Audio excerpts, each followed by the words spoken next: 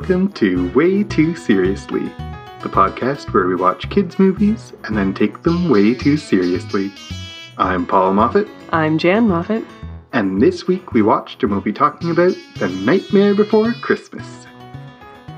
The Nightmare Before Christmas is a 1993 stop-motion animation movie directed by Henry Selick, produced and conceived by Tim Burton. It stars the voice acting of Danny Elfman, Chris Sarandon, Catherine O'Hara, William Hickey, Ken Page, Paul Rubens. And Paul, why don't you tell us a little bit about what exactly happens in this movie? Sure. So, Skeleton Jack is king of Halloween Town, a town where the holiday of Halloween originates and they make Halloween for us every year. Jack is bored with his life as king of Halloween. He has ennui, and he travels through the woods and finds the doors to other holidays, travels to Christmas Town, where he discovers he's inspired by Christmas. His efforts at making Christmas are less than successful, but they inspire him to do an even better job at being Halloween in the future. That's a good nutshell description of what that was. Thank you. So we have had a long-running debate, you and I, about whether The Nightmare Before Christmas is a Christmas movie or a Halloween movie. Now, it's a Halloween movie. Well, see, but I would say it's The Nightmare Before what? It's The Nightmare Before Christmas. Nightmares only exist at Halloween, you're telling me? There is a song called This Is Halloween. There's a song called Making Christmas. Okay, so to compromise, sort of, I still think it's not that big of a compromise. To compromise, sort of, we are recording this a day before Halloween, 2 days before Halloween, but we are releasing it near to Christmas. Technically, it's a Christmas movie, like Die Hard. All right, let's get into, objectively, is this a good movie? I think that there are aspects of this movie that are objectively very good. The aesthetic, the visual design, the animation, and the music are all excellent, I think. Yeah. The animation compared to what is currently being produced in claymation, it doesn't compare, but it has its own... Like the mouths don't move the same way. We have an ability now to 3D print these characters so that they can have every single mouth motion. And and these were hand sculpted, so they're a little different, but it's got its own. That doesn't make it worse than what's now. It just makes it a different experience. See, and I would say I would totally agree that it's not as smooth as contemporary stop motion, as something that like Studio Leica is putting out. Paranorman is the obvious comparison. Yeah. It's certainly not as smooth, but in terms of aesthetic, in terms of like what they're doing, Paranorman is very much owes an enormous debt to Nightmare Before Christmas. Absolutely. And even like the way that they move isn't as smooth, but it is idiosyncratic and compelling. Yeah. I was just surprised watching it this time, I'm not even sure I've seen it all the way through until today. But which is why you think it's a Halloween movie. But I was surprised watching it today how jerky the animation was, because I remembered it from, over 20 years ago when it first came out, that it was so amazing. It was this feat of like, wow, they're doing this claymation so well. And I watch it now and I'm like, oh, it's really jerky. It's not as like good as I expected, but... You're really jerky. Really? But that being said, the character design and like the fact that these characters have solidified in people's mind as like Halloween characters. Like I saw someone today wearing a kid wearing a Jack Skellington shirt and a woman wearing Nightmare Before Christmas leggings. Like, this is just a part of Halloween now, which is why it's a Halloween movie. You might not know that the character Santa Claus was created for this movie. I thought he was created by Coca-Cola in 1939. Yeah, that too. All right, so still objectively, I agree. I think this is a good movie. I think that it is dark but fun, and it definitely has these compelling, interesting characters that are unusual for a kids' movie, especially in 1993 or whatever I said this came out in. It's interesting, when you were listing who is involved in making this movie earlier, you listed Chris Sarandon and Danny Elfman. And most people know this, but just so that if we're talking about this movie, we should say, Danny Elfman, who wrote the music, also is the singing voice of Jack Skellington and the singing voice of other people, other minor characters. Chris Sarandon is the speaking voice of Jack Skellington, but there's a lot of singing in this movie. Yes. There is a lot of Danny Elfman singing Jack Skellington. I feel like if you were to compare minutes of vocal performance, Danny Elfman does more Jack Skellington than Chris Sarandon does. I would say so, yeah. And it's part of the fable of this movie that it was a series of songs stitched together by dialogue that was, kind of, we have a story, we have songs, let's write some little lines of dialogue to put them together. Yeah, absolutely. And you can see that when you watch the movie. And I feel like the music is a massive high point. The story is fairly simple and is fairly, there's not a lot of development in the story. And in fact, if I'm moving already to lowlights a little bit. Yep. Jack's emotional development through the movie doesn't make a ton of sense. That is, he has ennui, he doesn't want to be Halloween anymore. He discovers Christmas. Christmas resonates with him in a way that it doesn't for any of the other Halloween people.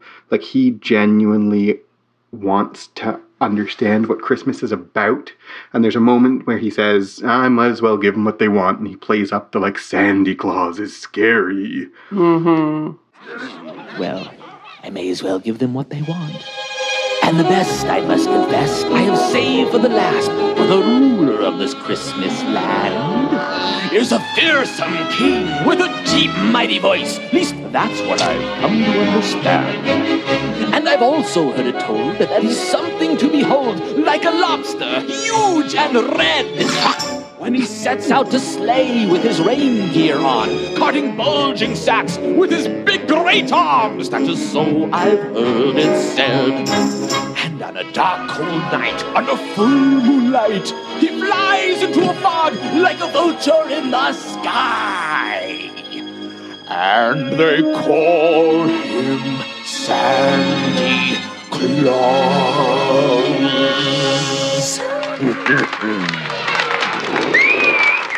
Well, at least they're excited, but they don't understand that special kind of feeling in Christmas land. Oh, well.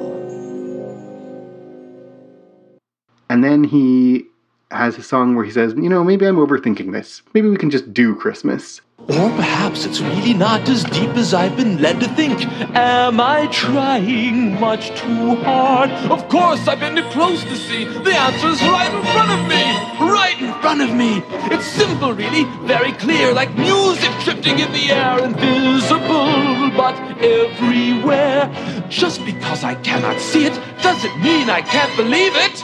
I think this Christmas thing is not as tricky as it seems. And why should they have all the fun? It should belong to anyone. Not anyone, in fact, but me. Why, I could make a Christmas tree, and there's no reason I can find I couldn't handle Christmas time. I'll bet I could improve it too, and that's exactly what I'll do. That first thought of like, I want to experience this new thing. I want to actually get at Christmas. He kind of just abandons that and never goes back to it. And that character growth, like his character regresses. Yeah. He's a more complex and nuanced emotionally character before than after. He ends the story being like, well, I'm going to go back to being just me. Yeah. And I think there's something really compelling about it, but it's partly that there's the songs that are emotional tent pegs and the connective tissue between them is not as strong as the tent pegs. So like you have to get him from here to here, and he just kind of does. It's maybe a journey of he tries to find something new and then realizes how much he loves the old thing he was doing and he could do it in a new way. It's kind of his growth. I think so. I think that's right. I agree with you. But what's this song? He's genuinely moved by Christmas. Yeah. And then there's no... Yeah, that never reconciles. Yeah. There's no dealing with that, and he ends by, like, oh, well. yeah, you might be right. The lowlights for me were Sally didn't get enough singing. Mm-hmm. She has, like, the one song, and so it makes her feel like she's a little bit removed in a lot of ways from this movie. Mm-hmm. So I think that was a downside. So we talked objectively. What about your enjoyment of this movie? And to talk about that, you said a second ago that you haven't seen this movie all the way through, maybe. Yeah. Like, this is a Halloween/Christmas classic for a lot of people. Yeah. How about for you?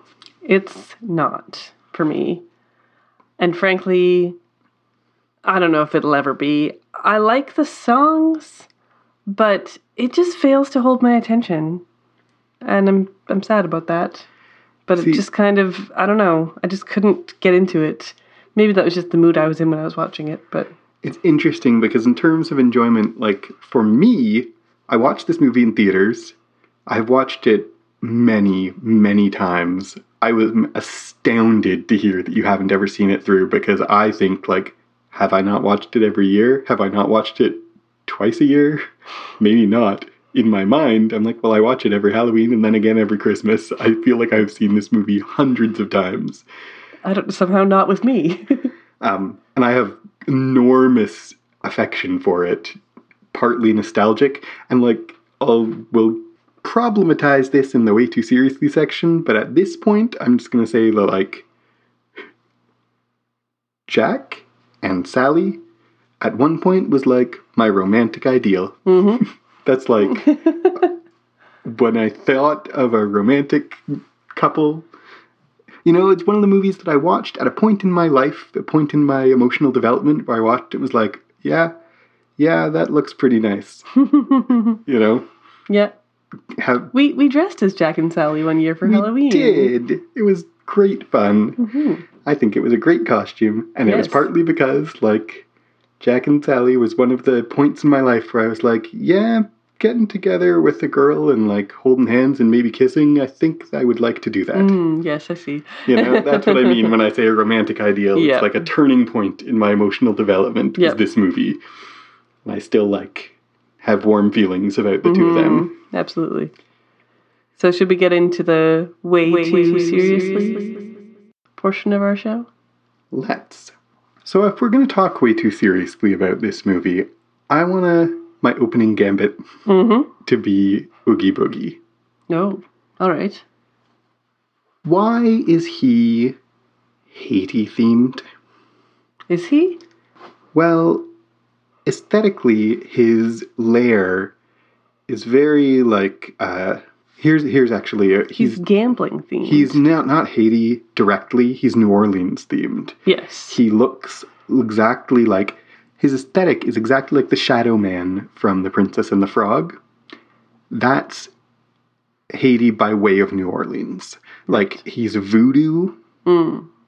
He's, I think, New Orleans-ified, Americanified voodoo. So I say Haiti themed, and I'm saying that deliberately, provocatively.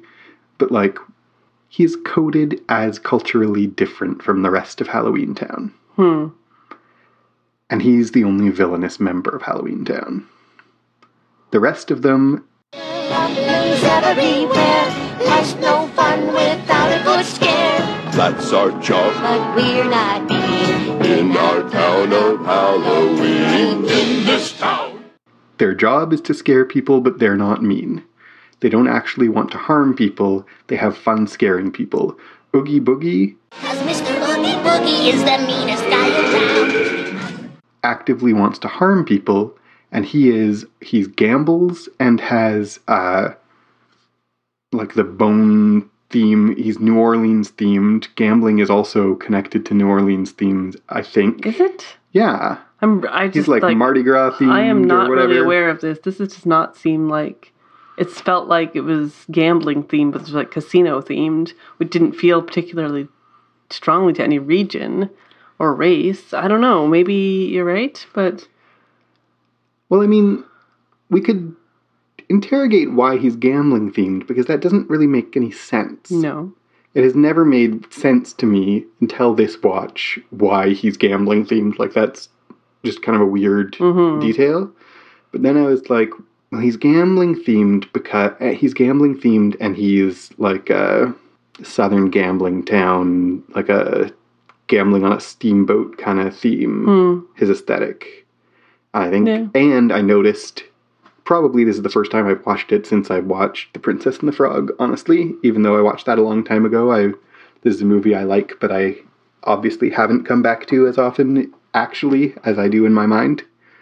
So maybe this is the first time I've seen it since I saw The Princess and the Frog, and I thought how much aesthetically he's like the Shadow Man. Mm-hmm. That ties him into voodoo. The Shadow Man also is a gambling man. Yep. I don't know all the nuance of why that would be, but like he's connected to the Shadow Man because he's voodoo. Haiti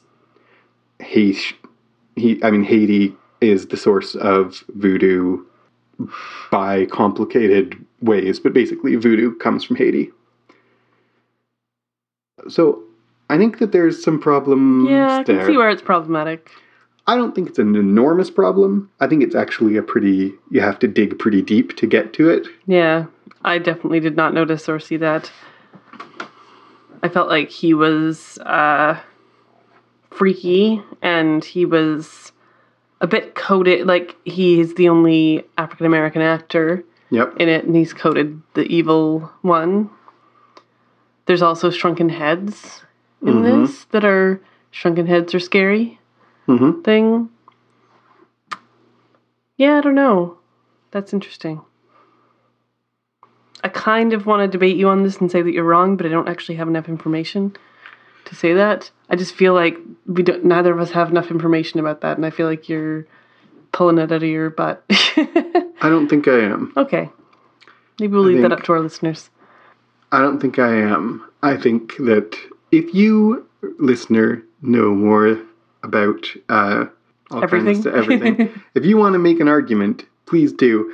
I think that there is some unintentional coding of him as Caribbean, not just as black, but specifically as Caribbean, and even more specifically as Haitian voodoo and light. That's the only problem with that is because he's a villain. It's because not he's the only like villain. That existing isn't a problem in and of itself. It's because it's that existing in a villain. Yes. Okay, maybe I get that.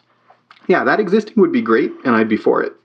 And in fact, I kind of like the way that Halloween Town is a bit of a mishmash of Halloween traditions and backgrounds, and like there's movie monsters, and there's like things that are completely made up, and there's like there's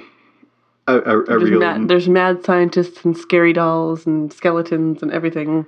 Yeah. I really like the aesthetic, and I really like the way the aesthetic is just like, everything creepy. Let's put it all together. Yeah, absolutely. But I want to call a little bit of attention to the fact that the only truly villainous character is the one who is racially coded. Racially othered. Yeah. The other thing is Sally in the Way Too Seriously about this, and watching this again, maybe I haven't seen all of it before, but like their romance is completely tacked on and pointless. She like stalks him from afar, and then at the end he basically like, hey, I noticed you, let's kiss. Yeah, totally. Like, that's... There's an interesting thing about that. I feel like totally watching it, and this is not my first time noticing that I said a second ago that it's like a romantic ideal in my memory, but I have noticed long before this watching that it's pretty unmotivated, tacked on romance. Yep. Having said that, I wonder if we see the romance almost entirely from her perspective. And emotionally for her, it makes sense because she's feeling alienated and misunderstood, like she doesn't have a place in the world. And then she sees the most loved, revered person in her world feels the same way. And it's very compelling to her. And we don't follow his emotional arc connected to the romance arc at all. He's doing different things. So I wonder if there's an argument to be made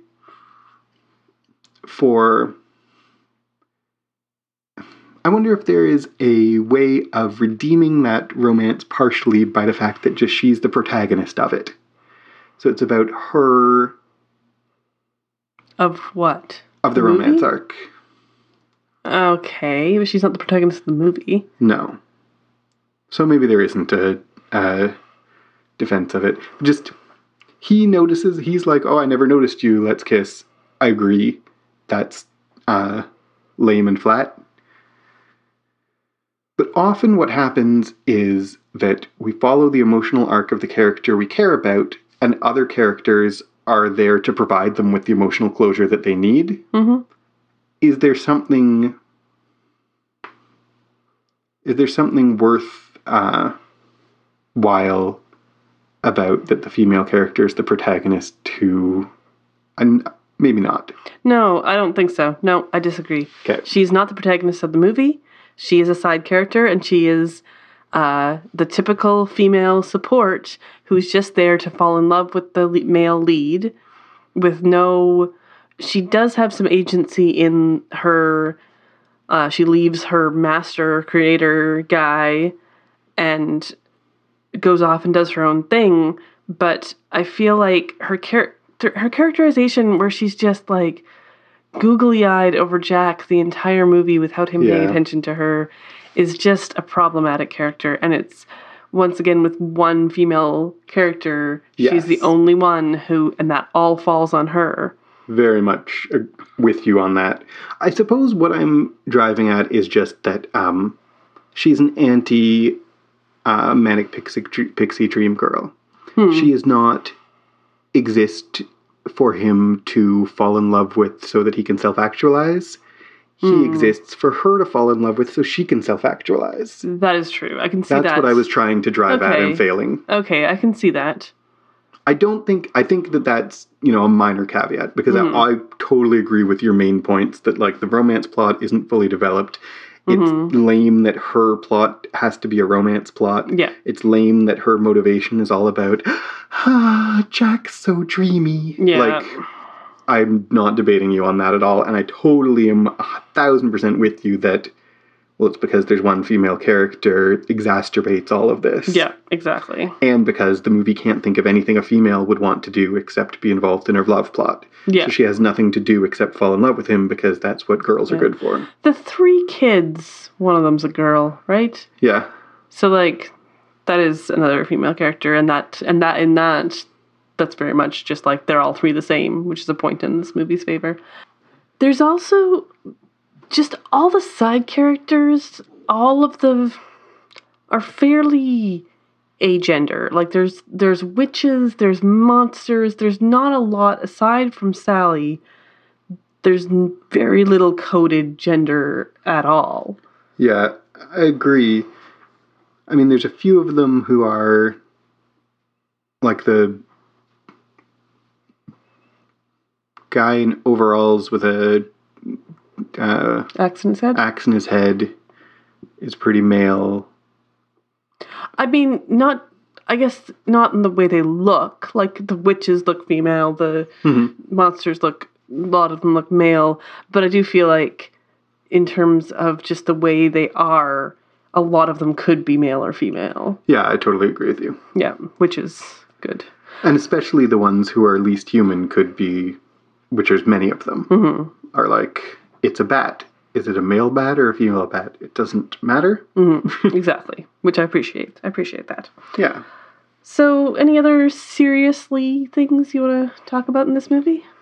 I mean, we could take it way, way too seriously and talk How? about this as a representation of where holidays come from, being actively ahistorical. And actively very American, Yeah. or very, you know, there's Christmas, there's Easter, there's St. Patrick's Day, there's Thanksgiving are the standard holidays.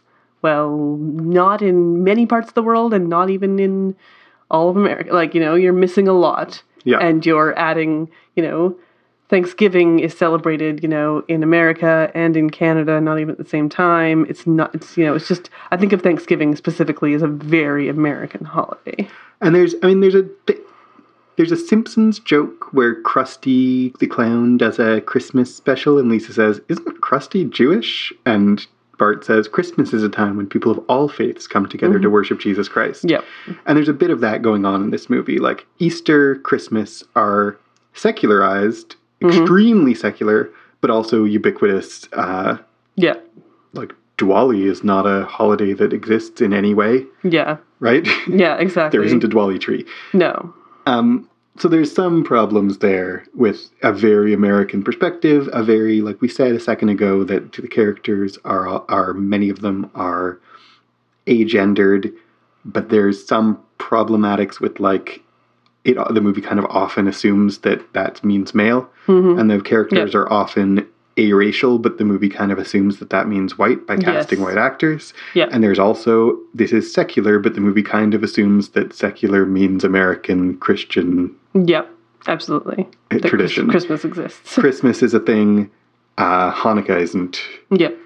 And you can go in both directions, where Christmas is a thing that is only about Santa Claus and elves and not at all about what Christians celebrate, which is the birth of Christ. And it's also, Christmas is something that everyone celebrates, Christian or non-Christian. It doesn't matter. You're going to celebrate Christmas because we force you to. And I don't like that either. Like, it's both sides I don't like. It's the stupid middle that frustrates me. This is a thing that, like, in terms of way too seriously, and I might even cut this out if it's too much, but, like, as a Christian, it bugs me that everyone celebrates Christmas, because I kind of feel like you should celebrate Christmas if you actually care about Jesus. Yeah, and same with Easter.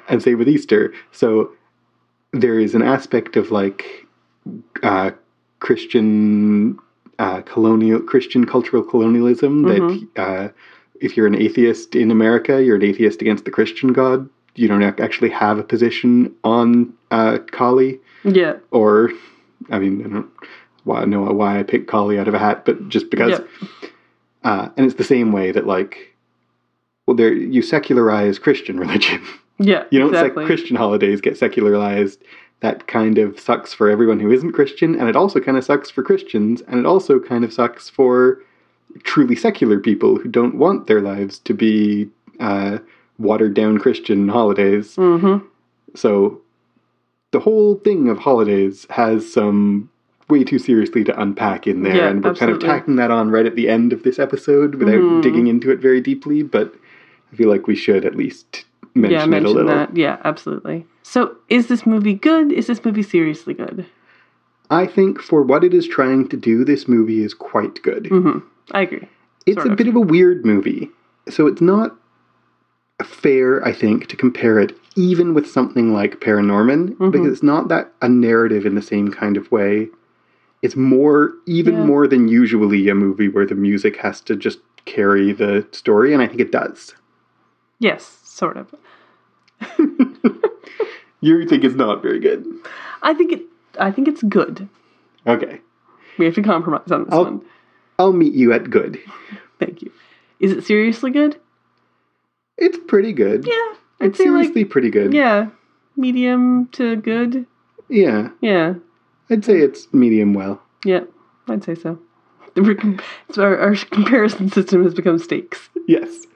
7 steaks out of 10. All right.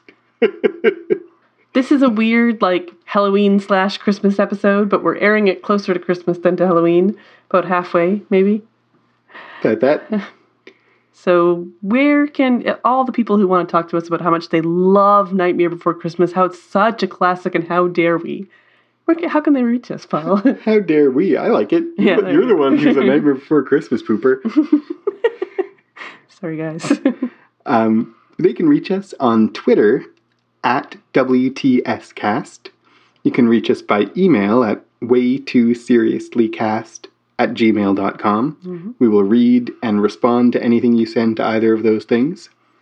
You can find us on Facebook and Instagram and Reddit and all the things that there are, and you can, by Googling us and linking it, and I'm not even going to waste your time. If you like what we do, you can support us in the standard ways of rating and reviewing us, and you can also support us on Patreon at patreon.com/clockworkscast. A little behind the scenes for you. Every single week we do this, and I don't think I ever get through patreon.com/clockworkscast without Patreon/clock. Clackworks cost. Clockworkscast. So that's patreon.com/clockworkscast. And you can support us for whatever you want to, and there's fun stuff that goes along with that. You can find that out there. Mm-hmm. So thanks for listening. I've been Jan Moffat. I've been Paul Moffat. And, This is Paul and Jan. This is Paul and Jan. This is our podcast where we talk about stuff. This is Paul and Jan. This is Paul and Jan. Paul and Jan. seriously. Way too seriously. Do, do, do, do, do, do, do.